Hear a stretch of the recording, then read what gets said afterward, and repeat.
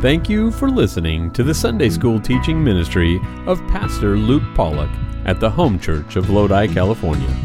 You can get more information about our church and about starting a relationship with Jesus Christ at www.thehomechurch.net. Our prayer is that this message from God's Word will renew your heart and mind today. Man. All right, well, good to see everybody here early this morning. Man, I did not want to get out of bed this morning, but as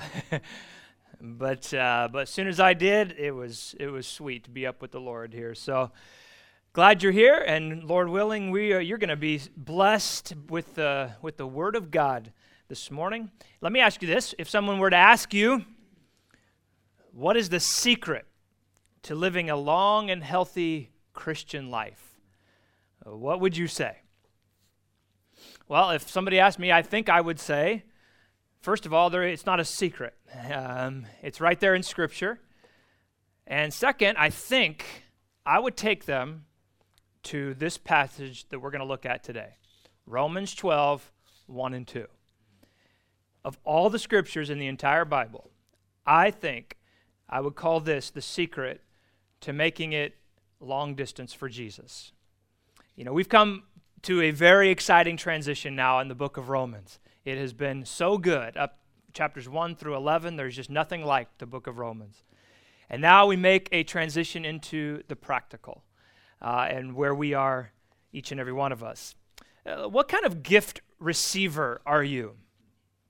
I'm talking about when you sit there at Christmas or your birthday and you open a gift in front of everybody. What kind of a gift receiver are you? We have several types in our family. There are the people who methodically open every piece of the wrapping and then gently take out the gift and thank every person involved in the gift. And it takes forever, but it's really nice. Others, open it and they open the gift and immediately whatever they see, they use. If it's a piece of clothing, they just put it on immediately.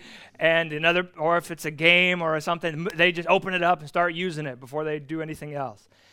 Then, of course, you have the young boys, like in our home, who are usually, the thrashers who just tear into the gift. But then, as soon as the gift comes out, they jump up and down. They're super excited. And Elena was saying the other day, it's fun to give to them because they just seem to love it so much. But as you grow older, the thing that seems to excite us the most about opening a gift and having a gift is the value of the gift. The more the value, the more excited we seem to get. I mean, I see the commercials, and if I was like that, if I ever walked out on a Christmas morning and my wife took me out there and she said, "Look what I bought for you out here in the driveway." And there's a brand new pickup there, a $100,000 pickup with a big bow on it. I might act like one of those kids jumping up and down like that. I would also wonder if my wife was part of the drug cartel or something. But what we have been doing over these past 20 weeks in the book of Romans is unwrapping the greatest gift ever given to humans. That is God's gift of salvation.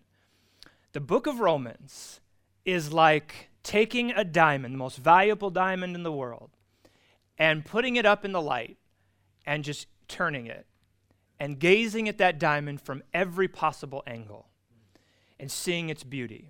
That is what Romans is. It's Paul saying, look at God from this angle. Look at his salvation from this angle. Look at it from this angle. Everywhere you go, it's the amazing beauty of God. Let me just do a quick reminder here. Paul has convincingly described the reality of human sin. Romans 3:10 says, "As it is written, there is none righteous, no, not one. And for that sin, we deserve death, separated from God forever, that is hell." Paul made it very clear. But then, as it unfolded more and more in the book of Romans, we found that Paul expressed the goodness of God in sending Jesus to come and die so that we might be declared righteous or justified. Romans 5:1 says, "Therefore, being justified by faith, we have peace with God." peace with God through our Lord Jesus Christ. What a gift. Peace with God. Let me ask you, how can you put a price tag on peace with God? You cannot. And then not only that, but then in Romans, as he continues in Romans 8:1, he says, there is therefore now no condemnation to them which are in Christ Jesus, who walk not after the flesh, but after the Spirit. In other words, Paul makes it very clear that the believer's future is completely settled. You will not die and then face condemnation. No, when we die, there is no condemnation to those who are in Christ Jesus. In other words, you are guaranteed a home in heaven. God has given us, everybody, something that's far beyond the value of a vehicle or the value of a diamond. This is eternal salvation of the human soul, even though we never deserved it. But remember, although it was free to us, it came at great cost to Jesus. So Romans 1 through 11 is all about that and looking at that from every angle. And it helps us understand the believer's position in Christ. But now what we're going to do is, as we go into Romans chapter 12, we're going to move from position, our position in Christ, to now our practice, how we live, from believing now to getting busy. You know, Romans chapter 12, verse 12 through 16 is now how we live in light of this amazing gift that we've been given. And this is Paul's standard practice when he writes an epistle or he writes a letter. He starts off with doctrine, and then toward the end of the letter, he'll move to the practice. What does this mean for our everyday life? Here's all the teaching. Here's all what God has done. So what does this mean for Monday morning? So what we're going to look at now is the appropriate reaction to opening the greatest gift ever given. The appropriate reaction. To boil it all down to a simple statement, I would like to say it like this. The hymn writer said this, so I'm copying from him. Love so amazing, so divine, demands my soul, my life, my all. If you could wrap it up, that is the only appropriate response to Romans 1 through 11.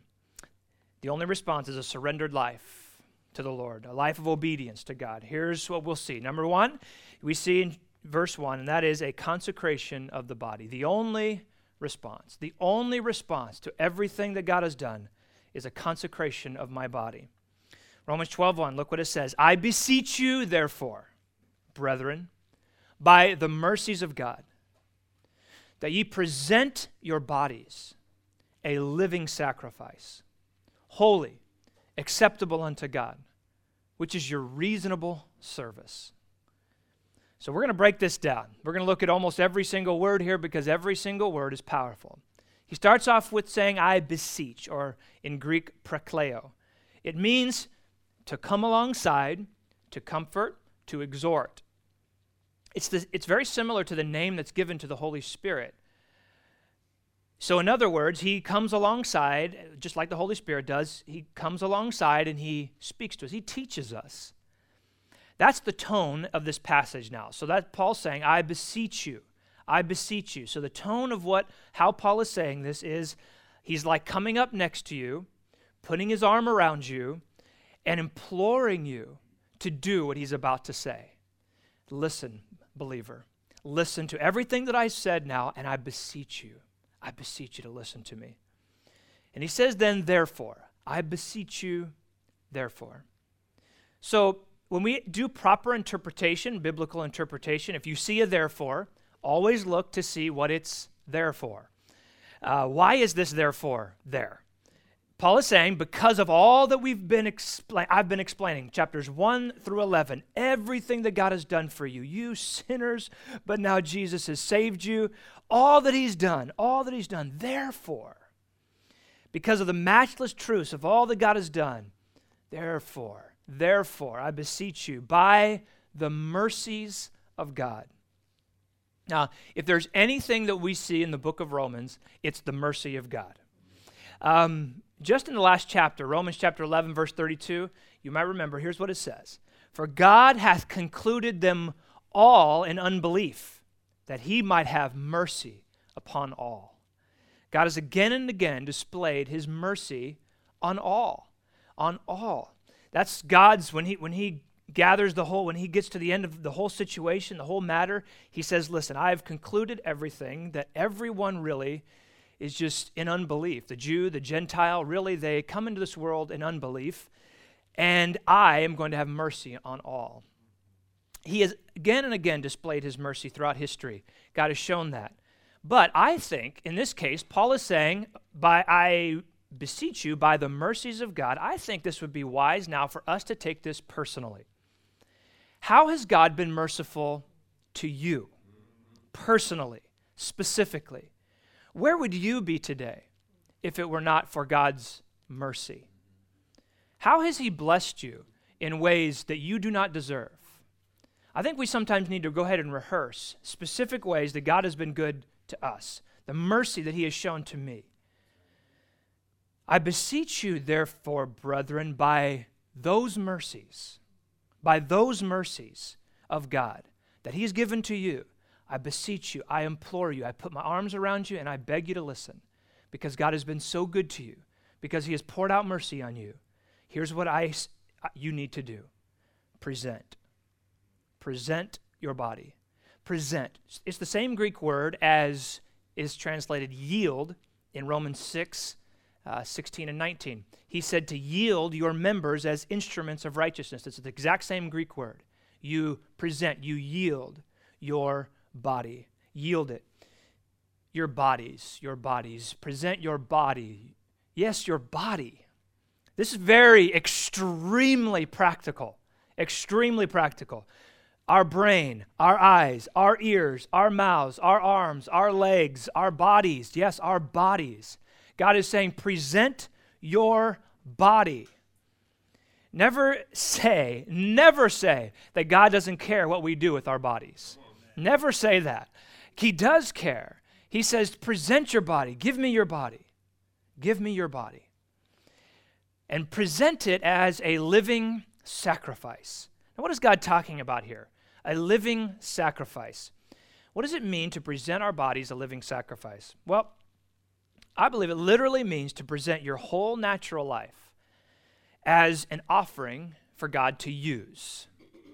We're talking about living a life that you don't own anymore, that I don't own anymore. We let go of our ambitions. We let go of our plans. We let go of our rights. We let go of our autonomy, really. Everything we are, we let go of it. And we present that and we bring it to the Lord as a sacrifice. Another word for surrender, for this sacrifice, would be surrender or consecration. Someone once asked their pastor, will you please tell me in a word what your idea of consecration is? And so the pastor pulled out a blank sheet of paper and he said, it is for you to sign your name at the bottom of this blank sheet and let God fill it in however he wants. Amen. I love the words of the founder of the Salvation Army, William Booth. When J. Wilbur Chapman was in London, he had an opportunity to meet William Booth, and at this time he was past 80 years old, and so Dr. Chapman listened as this minister spoke, and afterwards he asked him the secret of his success. And he hesitated for a minute, and then here's what William Booth said. I will tell you the secret. God has had all there was of me.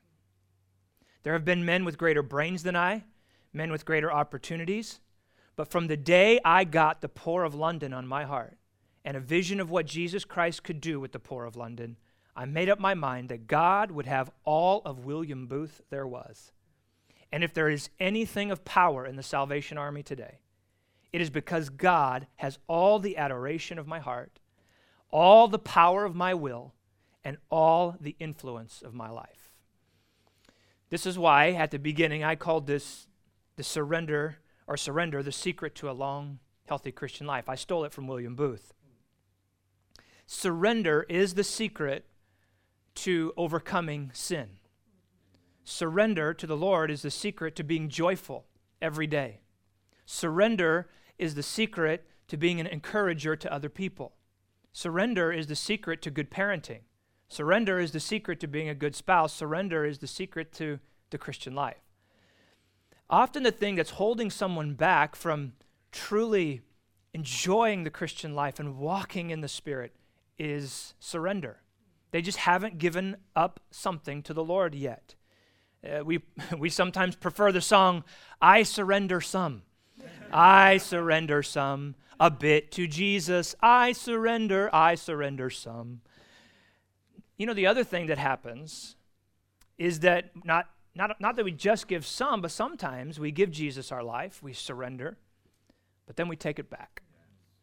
You know, the sacrificial animals in the Old Testament, obviously Paul is talking about a sacrifice here, and so he's referring to these Old Testament sacrifices.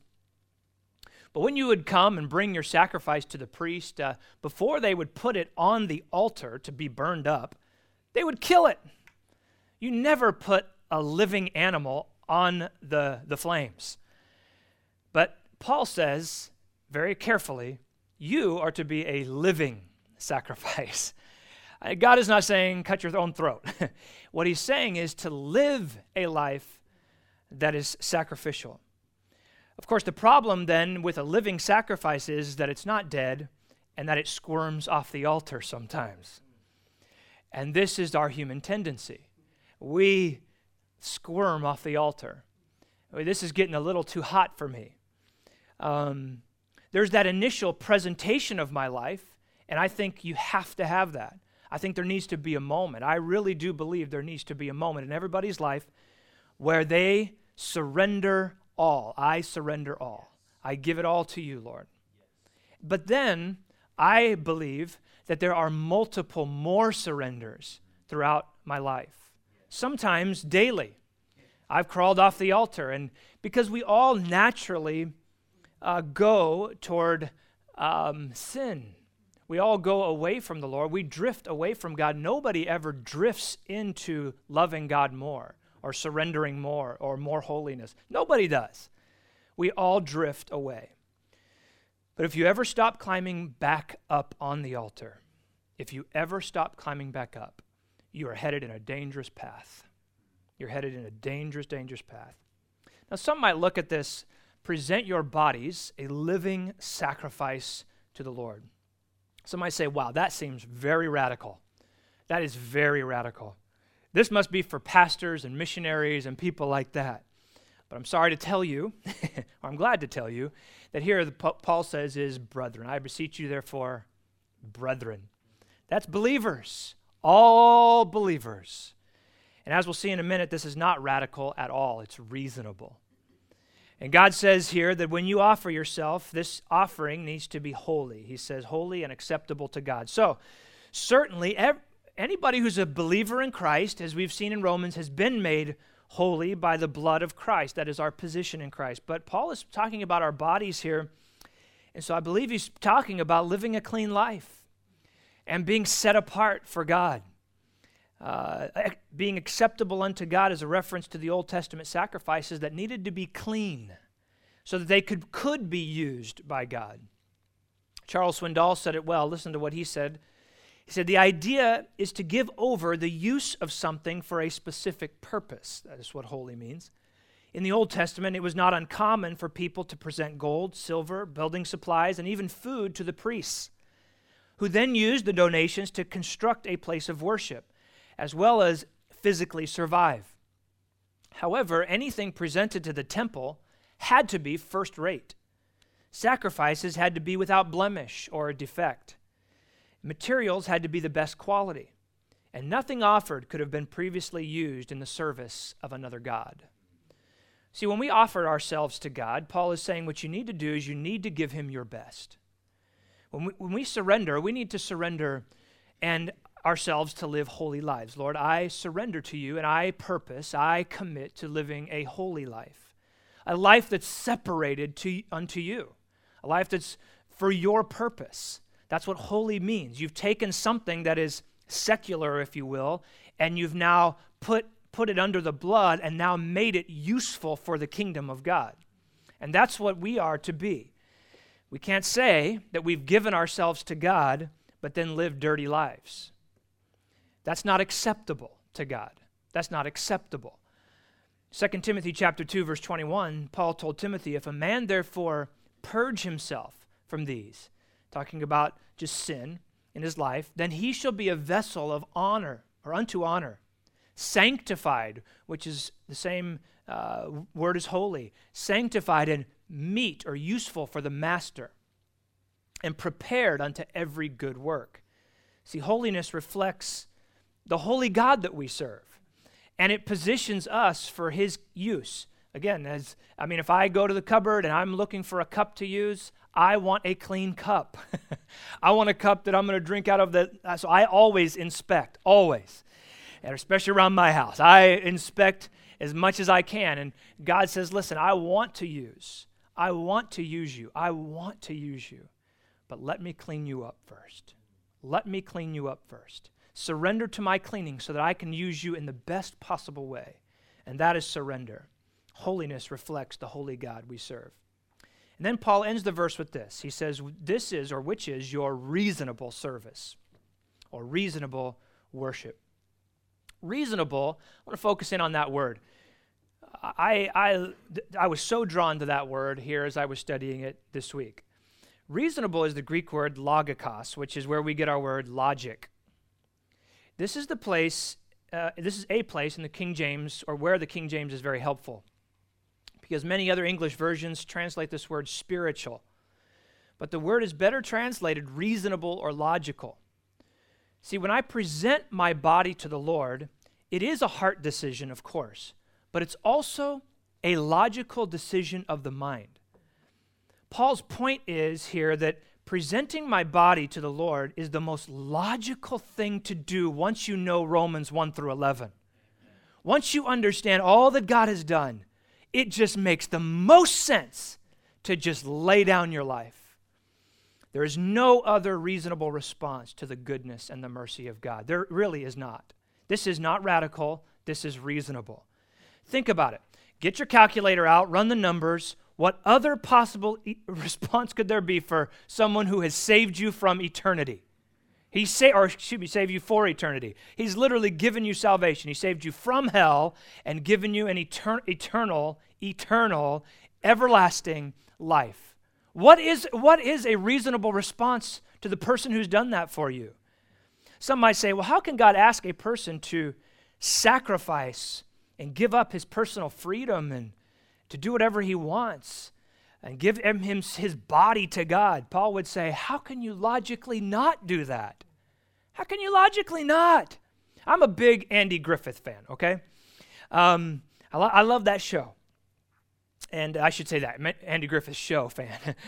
But this reminds me of the show, maybe one of the episodes you remember, Andy Saves Gomer. So Andy finds Gomer napping in the garage, and he snuffs out a small fire. The oily rags are burning there, so he saves Gomer's life. And Gomer, of course, blows the whole incident out of proportion. And then he says, Andy, I am now indebted to you for life. I am your slave for life. And so Gomer, attaches himself to Andy. He shows up everywhere. He bugs the tar out of him. And so finally, Andy has to come up with a way where Gomer saves Andy's life. And he comes up with this whole scenario so that he would take it back, And so he does that, but then it backfires, and then Andy ends up saving Gomer's life again. And so, of course, because Gomer screws it up somehow. But eventually it all comes together. But I was just thinking, it came to mind. It's a very dumb and imperfect illustration here, okay? But this is how I feel. I am so indebted to God for all he's done. I just want to serve him so much that I annoy him.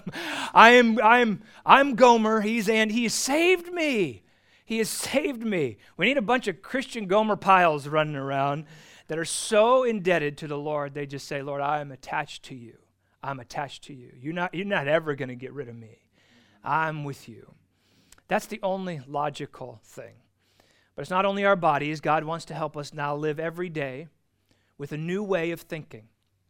So we present our bodies, we consecrate our bodies, and then in verse 2, we're going to see that we allow God to renovate our mind. Verse 2, and be not conformed to this world, but be ye transformed by the renewing of your mind, that ye may prove what is that good and acceptable and perfect will of God. So once we've given our bodies completely to the Lord, this does not stop a person from sinning. Have you ever noticed that?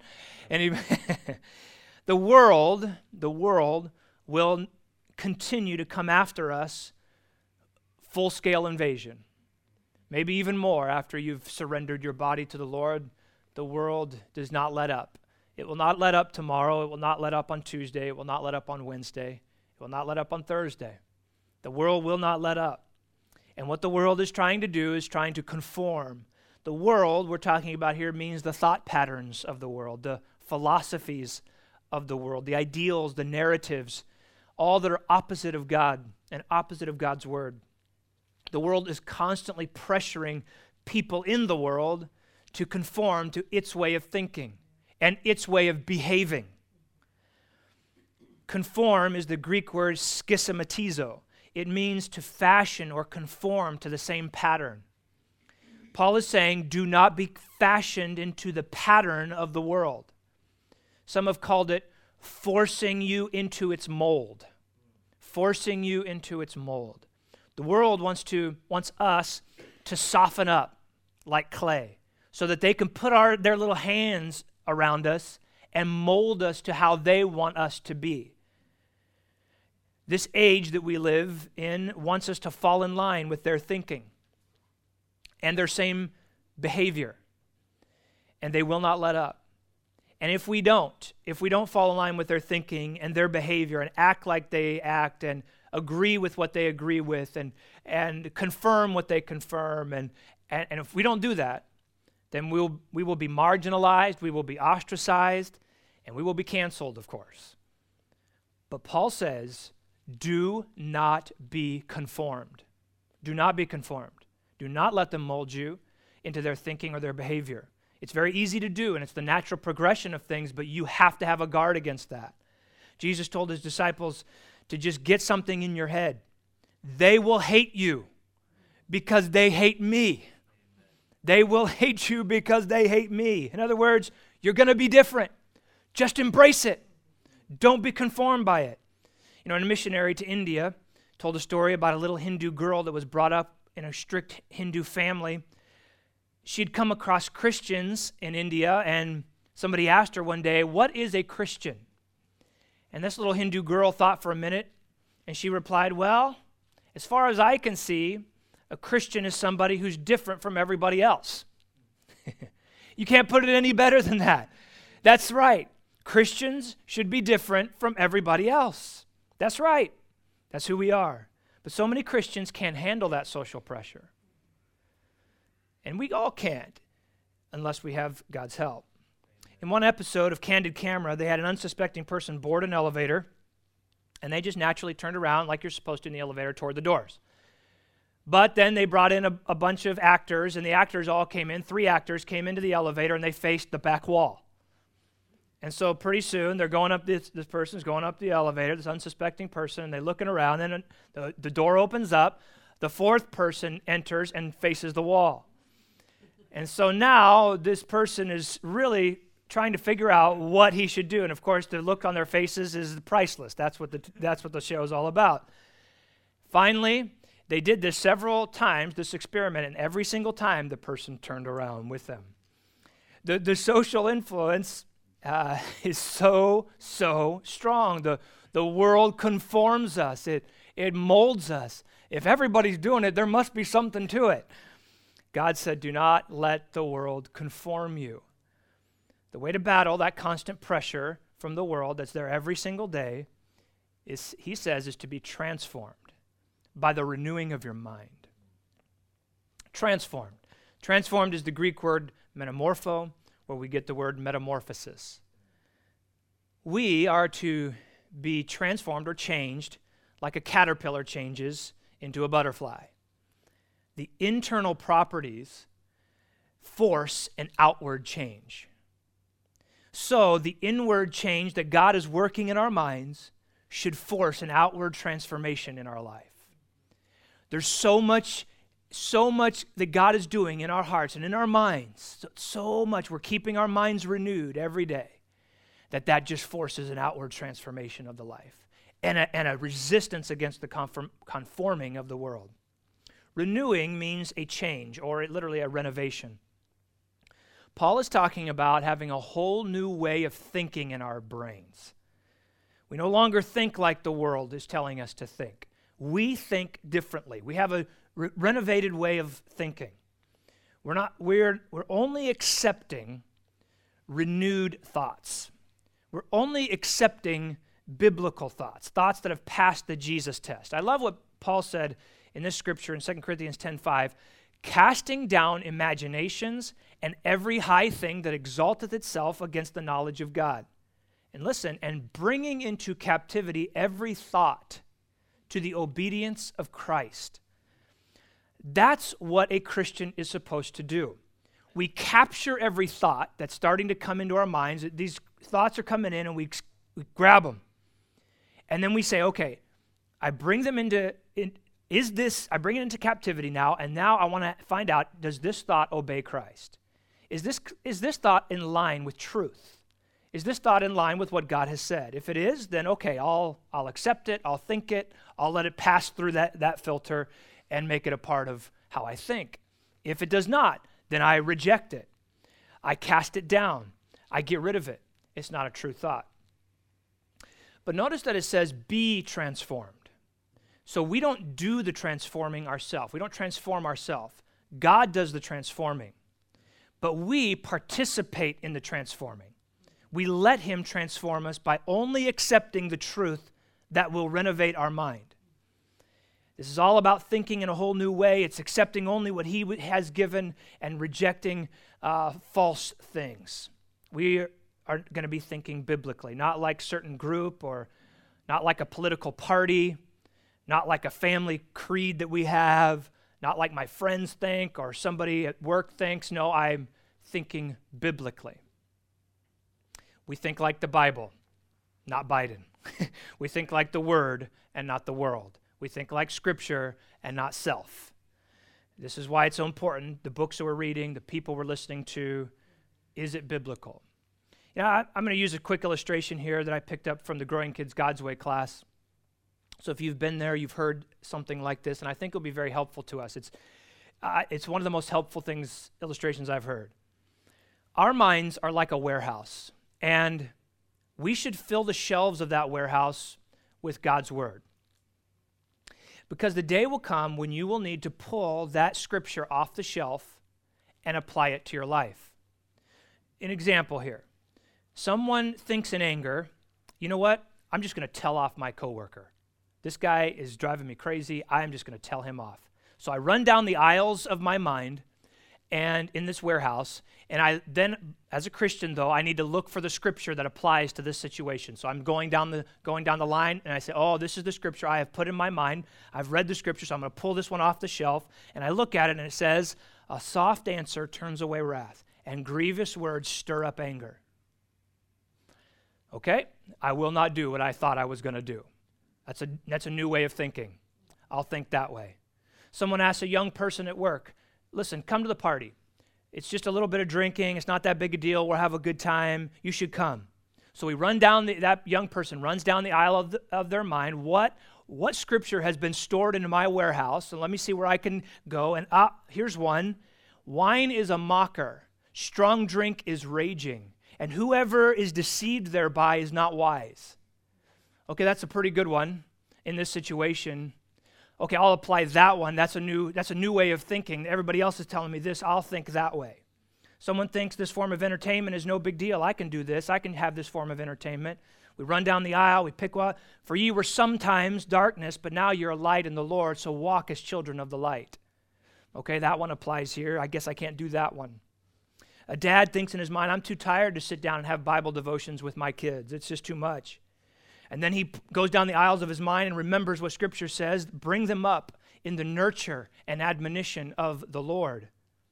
Okay, I better apply that one and do that, because this is what God says. It's a renovated way of thinking. A wife says, or a husband says, I don't want to put in all the work to have a date with my wife. And he runs down the aisle and he says, oh, husbands, love your wives.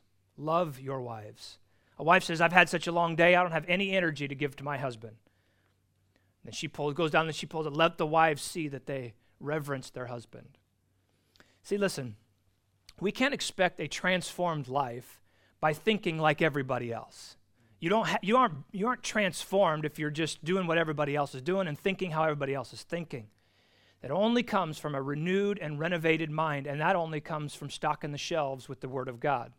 This is why reading the Bible so much and saturating yourself in the Word of God is vitally important for how we think and how we reject the conforming of the world.